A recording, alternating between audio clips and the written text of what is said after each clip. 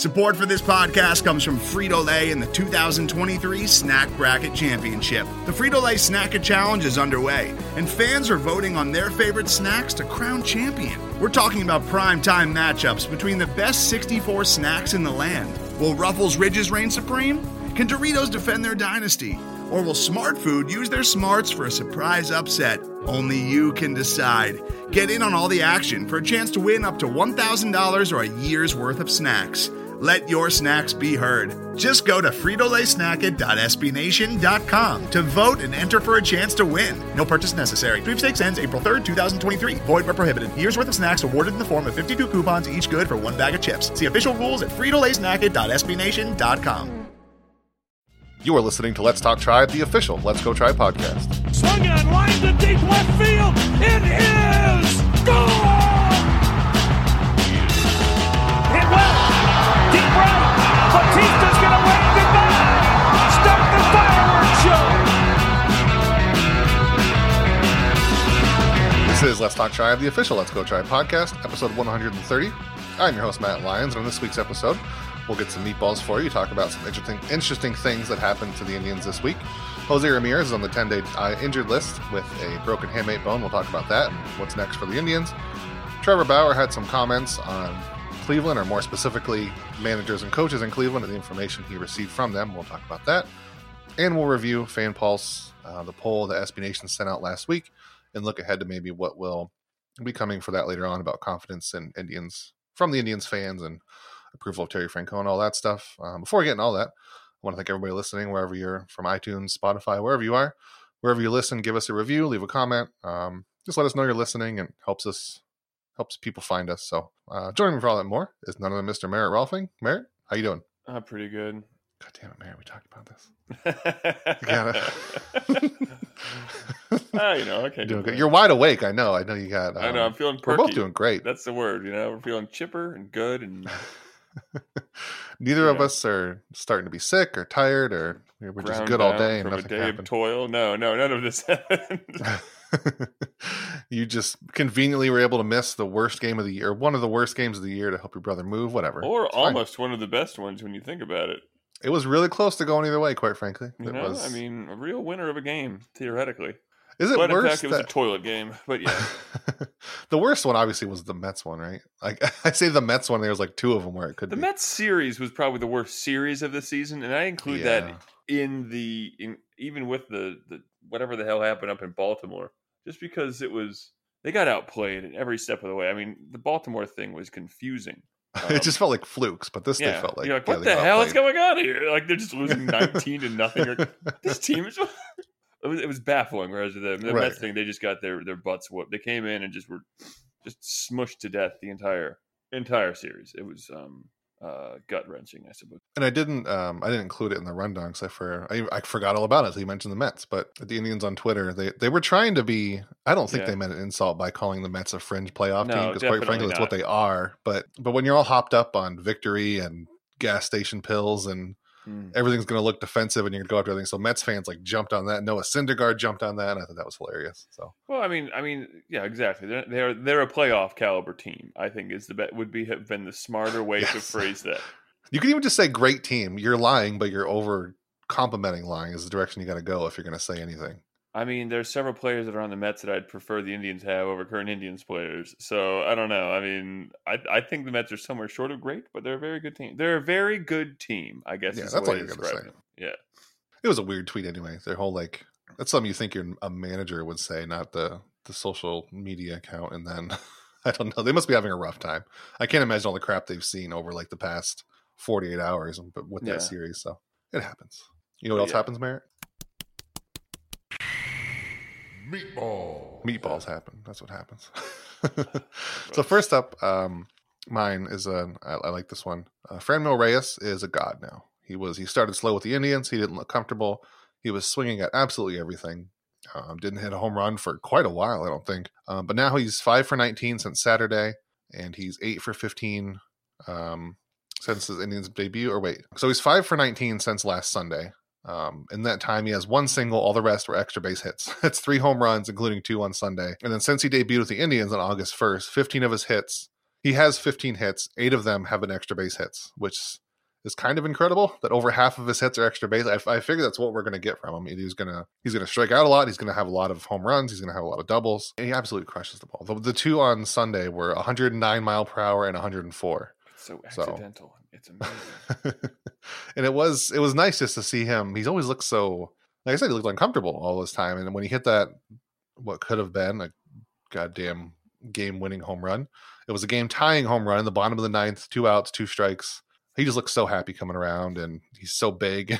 He's just a fun guy. I mean, there's all this stuff when he was with the Padres about why they loved him so much, gets such a personality. So I hope this leads to him being able to use that more and not just pushing all the time, pressing all the time. So maybe it's a good start. So on Sunday, final score was what, 9-8? Yes, it wasn't pretty. It was. Yes, that was the one.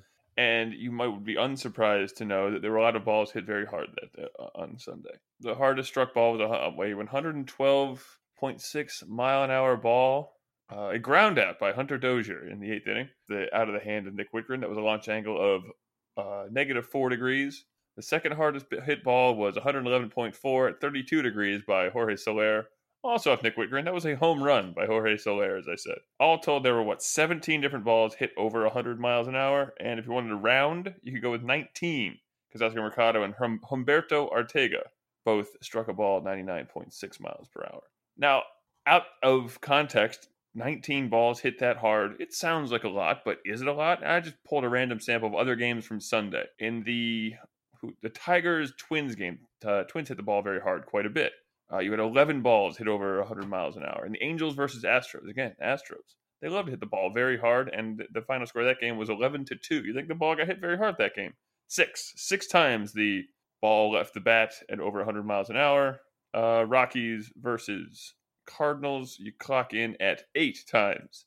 Reds versus Pirates, again, a final score of 9-8. You'd figure the ball got hit hard a lot. You're at 13 times, 14 if you wanted to round. So I don't know offhand what the record is for most balls hit over 100 miles an hour. Obviously, 100 miles an hour is a arbitrary number. I think the average for a home run is 104 at 32 degrees of launch angle or something like that. You see him as low as 98, 99. You see him as high as 118.4 or something like that is now the record by any one of Aaron Judge or Pete Alonso or Giancarlo Stanton, whoever. But anyway, ball was clobbered Sunday. One half of the pitching staff had good pitchers. The other half did not.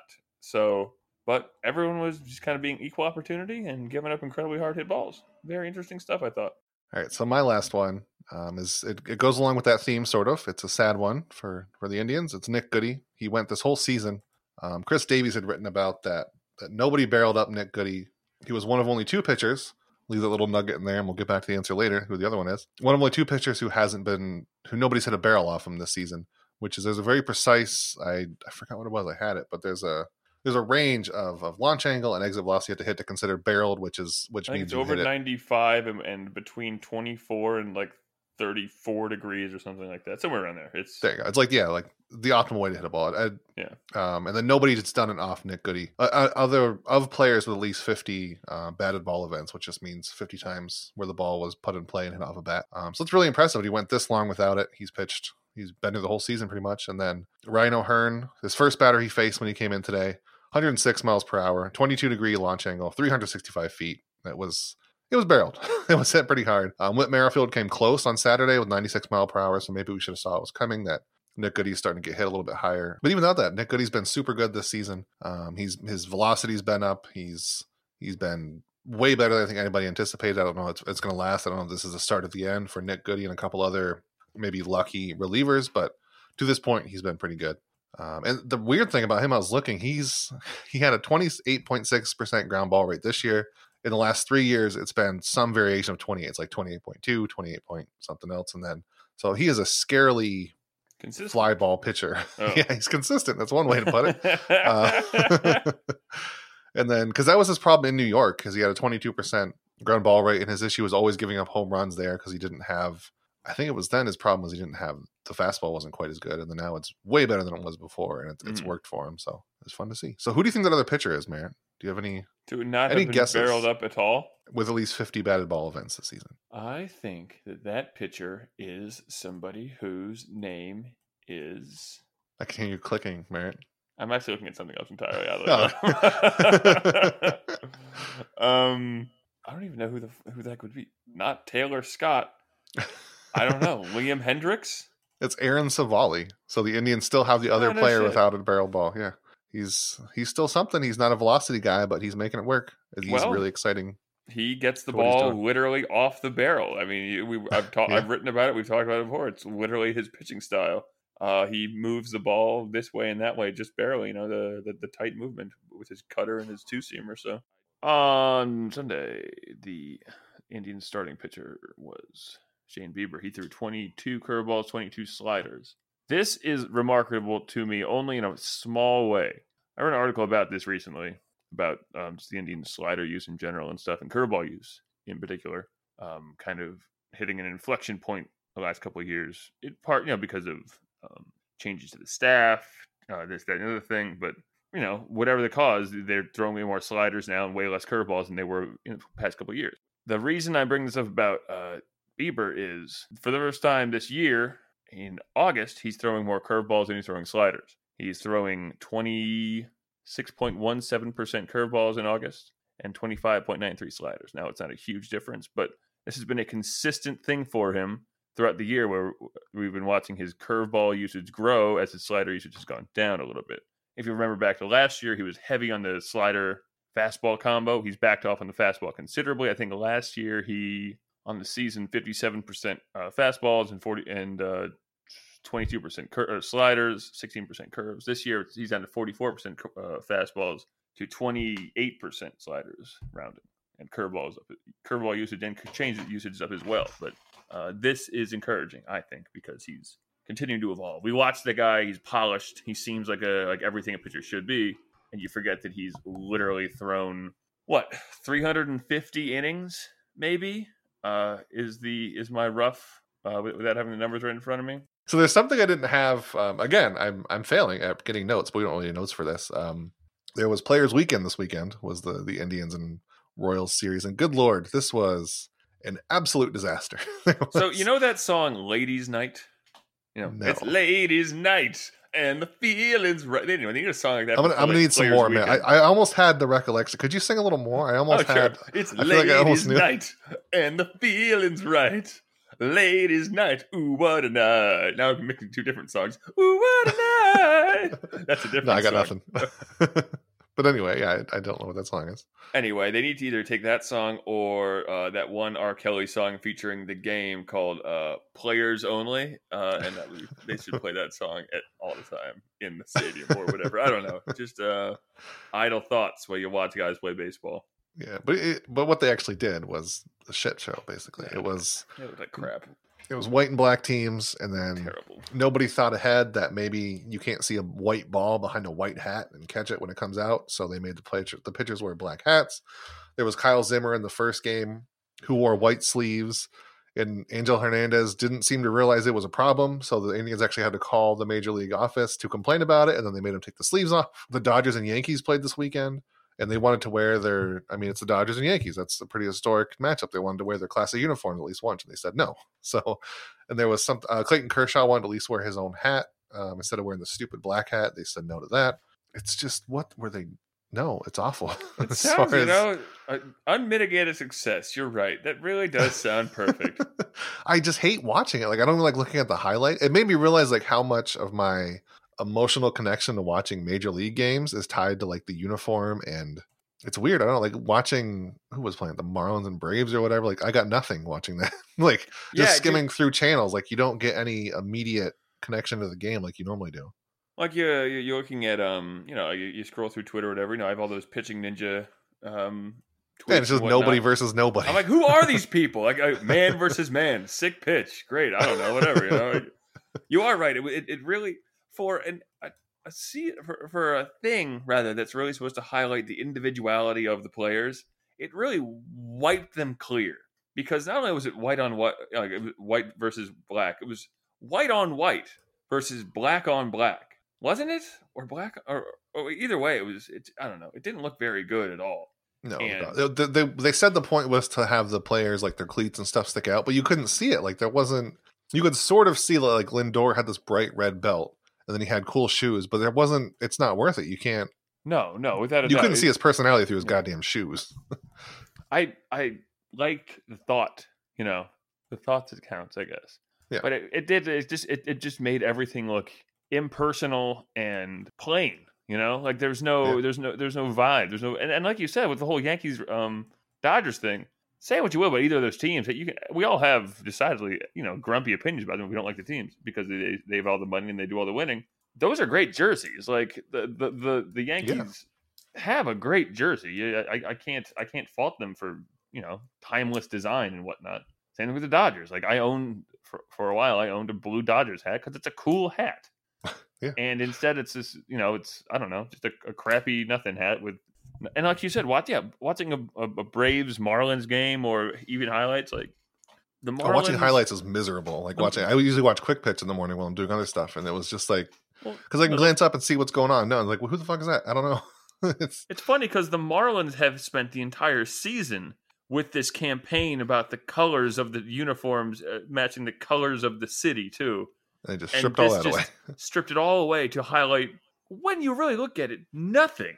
A lot of these guys don't have some crazy personalized thing. Like Mike Clevenger, he has his shoes, but it's awful. Clayton Kershaw is like, or I don't know, any of these guys. Shane Bieber is as cookie cutter as you can get when it comes to look. Like it's, if anything, they express their like at least Indians pitchers I know, because the starting pitcher selects the uniform for the day. That is an expression of some kind of personality. Yeah, like there's a reason why Trevor Bauer picked the same traditional uniform every single time, because he's a traditionalist. I mean, I think if there's one, it sounds like a weird thing to say about Trevor Bauer, but I think that's certainly a thing that he is when it comes to the look and feel of baseball. He definitely loves baseball for being what it is and always has been, even if he does obviously is at the forefront of its change. Or like there's a reason that Carlos Carrasco always wore the blue tops. I don't know what it is. He thought they were but neat. There's got to be one. Yeah, there's a reason for it though. Like I don't know. There's when they wear the red tops, there's a reason they're doing that. So yeah, my personal theory for it is that like the ones last year, everybody said they liked them because it was. I think what that does is nostalgic for the olds, basically like me and you and old people who are 30 and over now, considered old, who watch the game, like made us nostalgic for being a kid and watching, like playing in those bright uniforms. But I don't know if anybody actually bought them. Those were great. Right. See, but you're saying they were great. But did you buy one? Did anybody buy one? Honestly, no. I don't. I've never bought. I own one jersey, and it's a fake jersey that Ryan Merritt never actually. Well, he wore in spring training one year when he wore 69 as a spring training pitcher. So I own that. But what I'm saying is, like these black and white ones, I bet these appeal more to like teenagers, and they're probably cooler. The black ones, especially. I think the white ones were just thrown under the bus to get the black jerseys out there. I think those appeal more to the youths. There has, and we've seen this across everything. The design aesthetic of minimalism, I think, is the stupidest thing on earth. I hate minimalism. I like big, loud crap. Like I hate it in logos. Like all the NBA logos are going to minimalism, and there's these flat, stupid things. It's the worst, yeah. Though there's a reason why one of the best logos in all of the NBA is the Celtics one, because it's a little man with a basketball. It's just like, we have this silly thing still, Yeah, I don't like minimalism. If the Browns wanted to do it, right, they would really embrace that little elf thing. Yeah, hell yeah, or the dog. Embrace them both. Have him riding a dog. That needs to be on the helmet. I love it. Have that on the helmet. Fuck that orange piece of crap. That's just memories of losing for us forever. There is a push to get the elf everywhere more. They do use it a little more in social media and stuff. I don't know if I hope they need to bring the dog too. I mean, why have only one? Like, just bring along the dog. The reason I love the Raiders logo, because it's not minimalist. It's a little pirate man, sort of, but wearing a football helmet. Also, and he's got depth to it. The more you look at that logo, it's confusing because it's a pirate. Wait, he's wearing an old timey football logo. Wait a minute, what's going on here? The old Pirates logo was great too, and it was like the old timey pirate. It wasn't quite old timey. It was just like how'd you describe it? I don't know. It's just some dude in a pirate uniform. A classic swashbuckling look. Yeah. Like not in a movie kind. It'd be like what a real pirate would look like. He's not really like flashy. Or like he's just the Buccaneers one, which was just the creamsicle colors, but he had the knife between his teeth and everything. Yeah, that's a great look. Yeah. No, just I don't think it's funny to call a black and white look overwrought. But I think if we're going to think of it as anything, it's certainly overwrought. Like it's just, it looks like shit I don't know. It's baseball. It looks like shit. That's what you're getting at. It's just such a confusing sport in general because it embraces its traditionalism so much, and then it has these fits and starts towards trying to like be in the new era, and then and this is a constant thing that we hear all the time. We heard it this past week from Goose Gossage, but all these old guys who are the old standard bearers, the legends of past, who just hate everything about the modern game, and it's so confusing because these are the guys we look back on with reverence, who also hate everything we like now, and the leagues and whatnot. They embrace these old timey looks and the throwback jerseys, but then at the same time, they give us this shit. So I don't know. It's confusing to me. It seems like it's an entire league that's run by people who don't know what the hell's going on. I mean, clearly with the hats, they have no idea what they were doing because somebody didn't think that through all the way. Right. No. Yes. No, that was definitely. You know what? It definitely smells like just a marketing guru or some crap like black and white, baby. It's sexy. Some guy just doing cocaine in the bathroom before they're gonna. Ooh yeah, baby. Black and white. Ooh yeah, we're gonna get it. It's gonna just burn in your retinas, huh? You gotta cook your rods and cones with the black and the whiteness, and you'll see the shining shoes and the brilliant belts, and oh yeah, oh baby, here we go. It's getting, and Manfred's like, yeah, all right, I guess so. So I do kind of want the hat though. I'm not proud, but I do kind of want the black hat with the black blocks. I guess but the thing is, you've been able to get that hat right forever. Yeah. I in the past have owned like black on black hats, white on white hats of all different teams. I had one that was shades of brown for some reason. Like it was the Expos logo, but instead of the red, white, and blue thing in the middle there, each one was a different color brown. It was the strangest hat on earth. But like these hats have always existed. This does nothing new except for the jerseys, maybe, which you could have gotten anyway. Most of the time, we talk about tech in terms of a handful of gigantic companies, like Google, Meta, and Apple. But some of the most interesting stuff we find online is the product of a single person. When you're working on your own, I think there's this beauty of being able to come up with an idea and then implement it then in that moment. You don't have to have permission from someone else. There's no red tape. In the Vergecast series Solo Acts, we'll get to know these people, the tech they use to get stuff done, and the obstacles they face trying to compete with the giants. Some people that I talk to and my friends are like, your competitors are Zuckerberg and Musk. Like, aren't you kind of like afraid of that?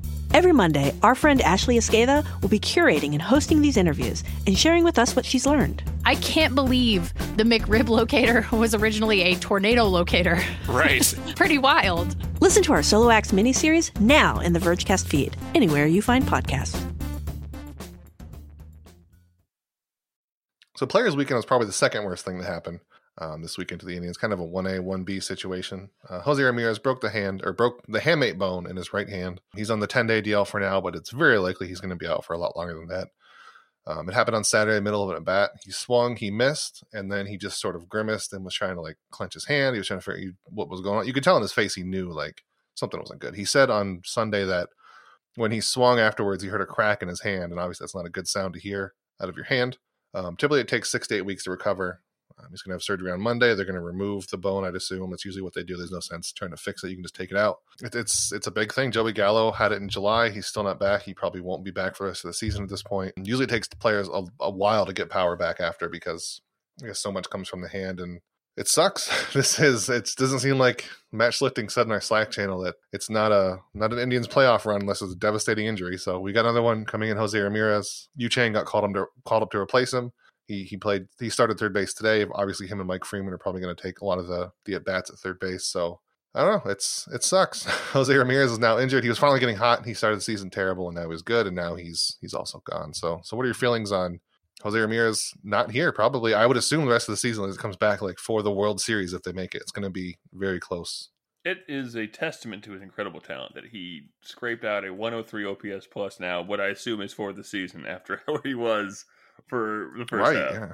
Like, what a great player. Honestly, like, if this happened a month ago, we look back at his career in 10 years, whatever, and after he's won a couple MVPs and a couple World Series with the Indians, we'll look at this weird 2019 and go, what happened there? Like, he was just so terrible. This will just be like he's still very much off where he was the previous 2 years, but it doesn't look quite so bad, I suppose. And now also it's all muddled because it's like, oh, he has a broken hand too. So it'll confuse everyone when we look back on this in a while. But no, I you're wonder right. if the perception's actually a little worse. Like if you're glancing through the lines, you're gonna see like he just had this one down year as opposed to like one that's like at 70 WRC plus. I think like having one where he absolutely tanks would people really realize he was just terrible. But people are gonna think he was just average all year long this year instead of starting so terribly and then being so good, because nobody's gonna know that he was so good. Really, yeah. You look when you actually go in and click and you realize that since July, July, he had 1045 OPS. You're like, oh yeah, damn, he was a god.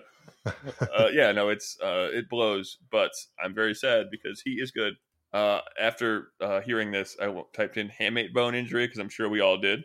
Oh yeah, not good. And I got an article from, I don't know, some manufacturer of axe bats, and it's just like hamate bone injuries are because of the design of classic bats. It is true though. That's a thing. Like axe bats help a lot. Apparently, it does. Maybe he will be a. Maybe he'll turn into an X-Bat guy now, and it'll unleash his power even more because he'll be able to line up his knuckles like he's chopping wood. I think that is like one of the biggest benefits of that, because the way hamate bones happen is because the way the bats rest and it rubs into their wrist, or not their wrist, but like the bottom of their palm. Their palm, right where what a weird little bone, what a weird little thing. What a little piece of shit right there, you little piece of crap bone. Get out of here, you! Get out of here! Rip it out of my hand in protest. Yeah, I'm getting rid of mine. I'm against hamates now. We're done. Yeah, because Daniel Johnson, when he was with the Nationals, he just now started to get his power back, so it's a little risky. So I'm like, what do we do now? Like, is it just Yu Chang, and because they're not going to play anybody else at third, I wouldn't assume. Although I do have one kind of out there suggestion for you, Merritt. Nolan Jones, who's 21, the Indians arguably their top prospect. No, he's in Double-A, buddies.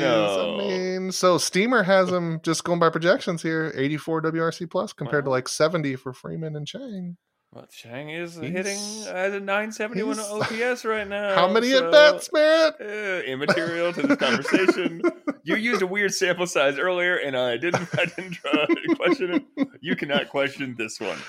This one is fine. Nolan Jones, he's been super good at every level. If they think this is their year and they think he can come up and be just only below average, I kind of like the idea of calling him Nolan Jones. Well, I mean, if you don't want any part of that. If we're going to be having just a shitty player at third, you might as well have someone who is at least polished defensively. I mean, I think Nolan Jones is a good defensive third baseman. Says who? Oh, is he? No, maybe not. I don't know. Says Nolan Jones' mom, probably. Well, I'm sure she's a sweet lady. I don't know anything about prospects. Who do I know? Yu Chang is a shortstop who just got moved to third base because Francisco Lindor exists. So I don't know if he's exactly polished at third base either. Move Francisco Lindor to third base. Just bounce him around. Just get him to play short. That'll be fine. Yeah, but I don't know, it's gonna be rough going forward. It stinks. He's been, like you said, he's been so good, and things were really starting to solidify. And maybe the blessing in disguise here is that it's only a month. And the impact of a single position player over a single month is not that big. Not huge necessarily. It can be, obviously, the way he's been hitting the ball since, whatever arbitrary point you want to pick after he stopped being shit. It was kind of a weird coincidence today, too, that it was the spot that Franmil Reyes was hitting in was José Ramírez's spot before he was injured. Yeah. And he came up with 2 strikes and 2 outs and actually pulled through and did it. Like, if he didn't do it, that would have been some really shitty kind of karma. Well, and that's the thing too, this can be papered over by a hot streak by Reyes or Puig or Jason Kipnis or Yu Chang. I don't know. Maybe he catches some magic and it just has a 900 BABIP for the next 25 days or something. We're all just crapping our pants over Yu Chang. I think the absolute best case scenario is that Yu Chang does some. I don't think he has to be like a superstar in the second half, but if he's an above average hitter and pretty good at third base, either they can trust they can move him to shortstop when Francisco Lindor leaves, or if that's too far off, they've got a really good trade chip somewhere, right? Either this off season or midway through next season. But it's unfortunate it had to come because José Ramírez was injured, but it helps the Indians a lot that Yu Chang can get a lot of exposure now. Especially if they go into the playoffs, he does something big there. That's a lot, considering how he's been a pretty decent. I know it's knocking him, but as a shortstop who can hit 20 home runs, maybe that's a pretty big thing the Indians could have to leverage away or just hold on to him until Lindor's gone. So And he had as many hard hit balls as Santana or Mercado and more than Lindor on Sunday. So that's something. I mean, it is. He hits the ball hard. That's always been his thing. He's good enough on defense, and he got some pop for a shortstop. I think the worst thing that could happen is that Mike Freeman just gets leaned on too much, and right now he has a WOBA of 352, but an expected WOBA of 297. He doesn't hit the ball very hard. He has a high BABIP. Like, everything points to this 32-year-old rookie is going to regress at some point. And I fear that Tito's going to ignore that, and he's going to lean on his man, Mike Freeman, to play third base because he's been a hero a couple times. And then he's going to just get dragged into the ground and continue to be bad, just be Michael Martinez 2.0, and then ruin everything. Because he's hitting all his exit velocity stuff, like, looks like Michael Martinez. He's just been so much luckier, and he's had some big hits that Martinez never had. So, I mean, I want to see Yu Chang get a lot of playing time out of this. That's the only really silver lining, I think. I mean, it all it does too is bolster my continued theory that this is a secret rebuild year. And if he actually is called up and hits, and we're like, oh, we did it again, yeah, baby. So what you're saying is that between innings, the Indians smashed Jose Ramirez's hamate bone so they could get I don't know, Yu Chang some playing time. I guess what I'm really saying is it's an accidental rebuild year. I guess they're just like, shit hit the fan. Everything went wrong, and somehow this is, I don't know, the relative darkness before the dawn. And if this is really what the darkness looks like, then it's not really so bad. Yeah, I don't know. It still sucks, though. I like Jose Ramirez. He's great. We have no more strutting little men now. It's sad. Yeah, he was even getting back into playing Mario Kart by the sounds of it. Like, they were playing in the dugout and talking about it. He was in the zone. No, it was happening. Yeah. He was becoming the old Jose Ramirez, and then this stupid garbage happened. So Trevor Bauer, he had his comments with his new team on the Reds. Apparently likes them quite a bit. His quote exactly in the post-game interview was, "The information is great here. The coaching staff is great here. Overall, I'm a lot happier than I was. Sometimes you don't realize how unhappy you are in a situation until you're out of it. I miss some of my teammates and stuff, but overall, I don't miss a whole lot about Cleveland." Whew.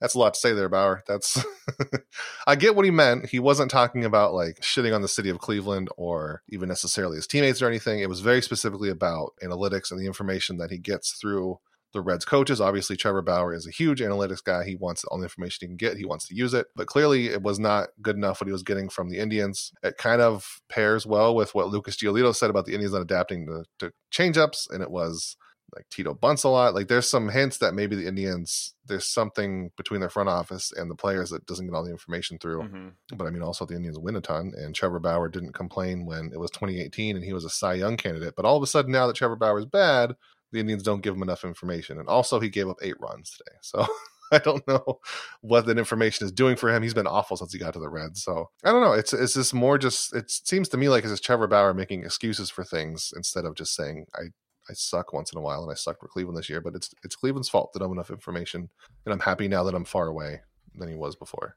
So I was wondering about this. I just wanted to look in just I wanted to look into the front office and stuff, and the guys who run baseball at these various places, and who is making the decisions, and like, obviously we are living the era of the superstar GM and whatever. You pick a name and whatever, go with it. Your Lunaus and the Epstein's and the guy who runs Dodgers, Friedman. Anyway, Nick Kroll is the general manager of the Reds. It's funny if you search his name, because and the thing pops up a picture of Nick Kroll from the comedian.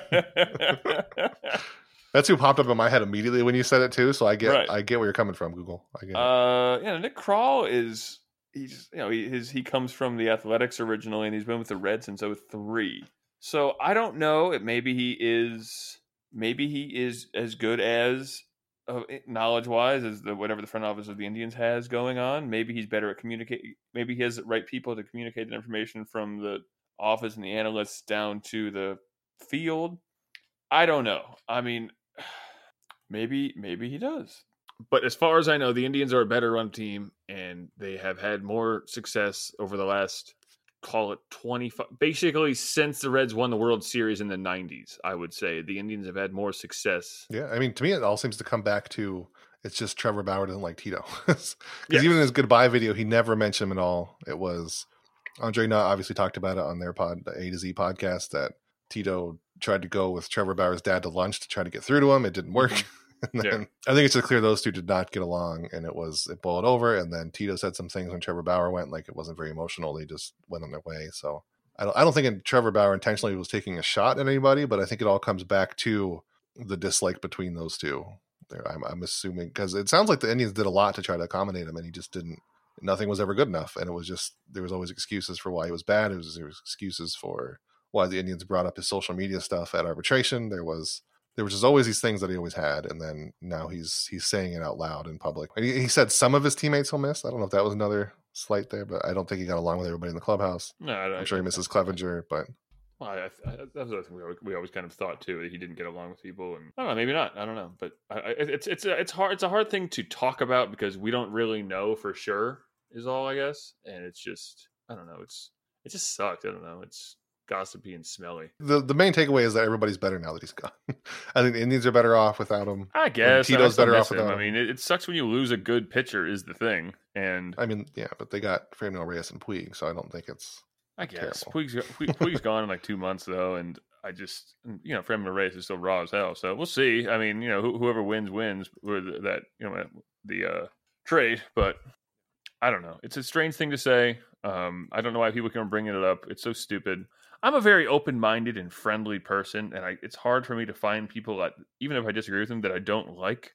And it always it confounds me that within such an insular world as baseball, there's such massive divisions, I suppose. All right, so let's finish. We'll finish up by reviewing the fan poll stuff from last week. Obviously, last week. So it was 2 weeks ago we had our last episode of the podcast. So it's been a little bit, but as always, last week they sent out the poll to get the general feel of Indians fans. And they actually they were going to have me do a specific Indians one for last week, but then we had a storm, a tree fell on a power line. I was out without power for like 5 days. I kind of forgot about it. Then at the last second, I just said it to Tanya, our league manager, I said, we can just do like, well, the Indians win the AL Central. And then, of course, it's not the most unbiased pool in the world because it's only Indians fans. But 70% said they believe the Indians will win the AL Central. This, of course, is before José Ramírez broke his hamate bone, so that might affect things. But still, even before that, the Indians' confidence, Indians fans was at 79%. And, of course, Boston Red Sox watch, they went up again to 13% from 8%. Those fans are still miserable. Manager approval, Terry Francona is still 91%. So it's like the third week in a row. Whoever likes Tito likes him. Whoever doesn't. There's a very thin margin of people that don't. And for what it's worth, I always say that I still approve of what he does. For all the shit I give him for the analytics things, like I still think he's a net positive of what he does for the clubhouse. So yeah. So I'm one of the ones that are saying yes, but there's 9% who don't approve of what he's doing. So what are your thoughts on what we've seen this week through the poll? I think again we talked about 2 weeks ago. This is an interesting thing to see every week. That's the Astros dipped 2%. They're now at 98%. Fans are. Oh God, what happened? The sky's falling in Houston. No. I don't know if they lost a game or something, but it's just terrible over there. They're going this through. Team. They can't do anything right. Baltimore Orioles are 91%. All right, what are you doing? You love it. It's the Indians dipped a little bit, but I'd assume it's going to go down quite a bit more because of what happened with Jose's hand. I'll be interested to see like what it does. Like if people still are confident in the future, so that it doesn't dip too much, or they just see José Ramírez's hand broke and it just plummets. But I'm with you what you said, that I don't think a position player is going to impact that much. I'd still be pretty confident. It's hard to move. God damn it. I love the Stockholm syndrome of the Orioles. Believe in the future. We're doing great. See, I think the problem is they have Gary Thorne, who's just too good at what he does. So I know. They're just so confident. The future will be great. Yeah, Gary. Yeah. Thank you. All my fears are gone now. Poor Phillies fans. They're so sad. Oh, they're way better than they were a week ago, though. This is fun. Yeah, they went from 7 to 25. They're on the way up. They really. That was after Bryce Harper's grand slam. That's why. Everything went so sad in Pittsburgh. I don't know if they stopped voting or what, but they've been 0% for 4 weeks. They've got to. This team. Oh, wait, but yeah, they still like what is their coach? Why can't I think of their manager? Big Red Face. Big Red Face. Big McRed Face. He's at 14%. Yeah. So people are voting. It's not that nobody's voting. 14% approve of what is his name? They probably just hate Neil Huntington. I love that I can call it their general manager's name, but I can't remember. Clint Hurdle. There we go. Clint Hurdle. Yeah. Yeah. So they're voting. They live. There's Pittsburgh fans, but they just don't approve of the team. I want to know what happened with the Astros, though. Like somebody's just pissed off. I think you know what I think happened. I think that was what that game that Greinke got shelled or something. And then like the day afterward, Garrett Cole goes out and strikes out like 104 or something like that while throwing 99 miles an hour on average. Their former Cy Young winner had a rough day, so then their future Cy Young winner got to dominate. I feel so bad for him. Perfectly balanced as in all things. Yeah. Beautiful. All right. And if anybody wants to sign up for it, by the way, I'll leave it in the show notes, but you can go to surveymonkey.com/r/let's-go-tribe fan polls. It's all one word. People were very happy 2 weeks ago. That's nice. Yeah, that was what happened? I don't remember. They were that was after that wasn't quite when they won the division, but they were also it was before the Mets series, basically, when things were so good. Before the Yankees too. AL Central. I mean, they're 3.5. Losing the game on Sunday sucked. That really hurt. They're 3.5 now on August 25th, and they play the Twins, what? 6 more times? Yep.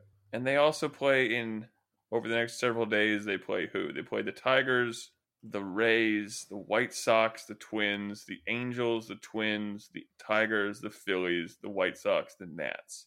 So it's pretty light from here on out, other than the Twins. It is. I mean, the Nats are really good, and I know we talked about this in the past. They'll be fighting for something. The Phillies might be fighting for something, and they're not bad. Like, their pitching has really hit the skids, but they have bats. And the Angels, they still have Mike Trout and Shohei Ohtani and a couple other good players. They don't have pitchers, but and the Twins' schedule is just as easy because they get also to play the AL Central, so it really helps them. I mean, it really all comes down to the head-to-head matchup. Like, the Indians could lose several more games in a row and still win the division pretty handily. But they'd have to. I mean, the thing is, they'd have to go to and then come home and sweep the Twins. Like, they need to win. The thing is, if they win 4 of those 6 games, they only get 2 games back, right? Mm-hmm. Yeah. No, so they're only, wait. Oh, yeah, that's right. Yeah. Yeah, they only get 2 games back, and so they need to right now. They need if they win every game the Twins won, and then they swept the Twins once, and then won the other series. That's the thing. Like, they are not in the driver's seat by any stretch of the imagination, but they, that's why not getting Kluber back or whatever kind of stinks. And I know that Adam Plitko is going to throw one of those games. He's going to be a stinker here pretty soon. Oh God, him and Plesac. I mean, Plesac's holding out, but the cracks are showing. But it's just he's being just battered. It's like watching an ancient wall just be hammered by a battering ram. It's splintering and cracks are showing. He's starting to fall apart. He's like, I'm holding strong, Cap. I'm mixing a lot of metaphors here. He's a guy in a boat shoveling water out, but also a wall, so it's confusing. But you get. And he's also a Thor in that scene where he makes his hammer, but also there's no hammer at the end. He's just going to get obliterated by the sun. Also, that he could be lit on fire while trying to restart a neutron star, or not. Or not. Who knows? He's hanging out with a gigantic dwarf. Yeah, he might just be the dwarf. He just lives forever and just does his thing, and he just has a metal hand now. So yeah, it's weird. Anyway, that's going to do it for our show this week.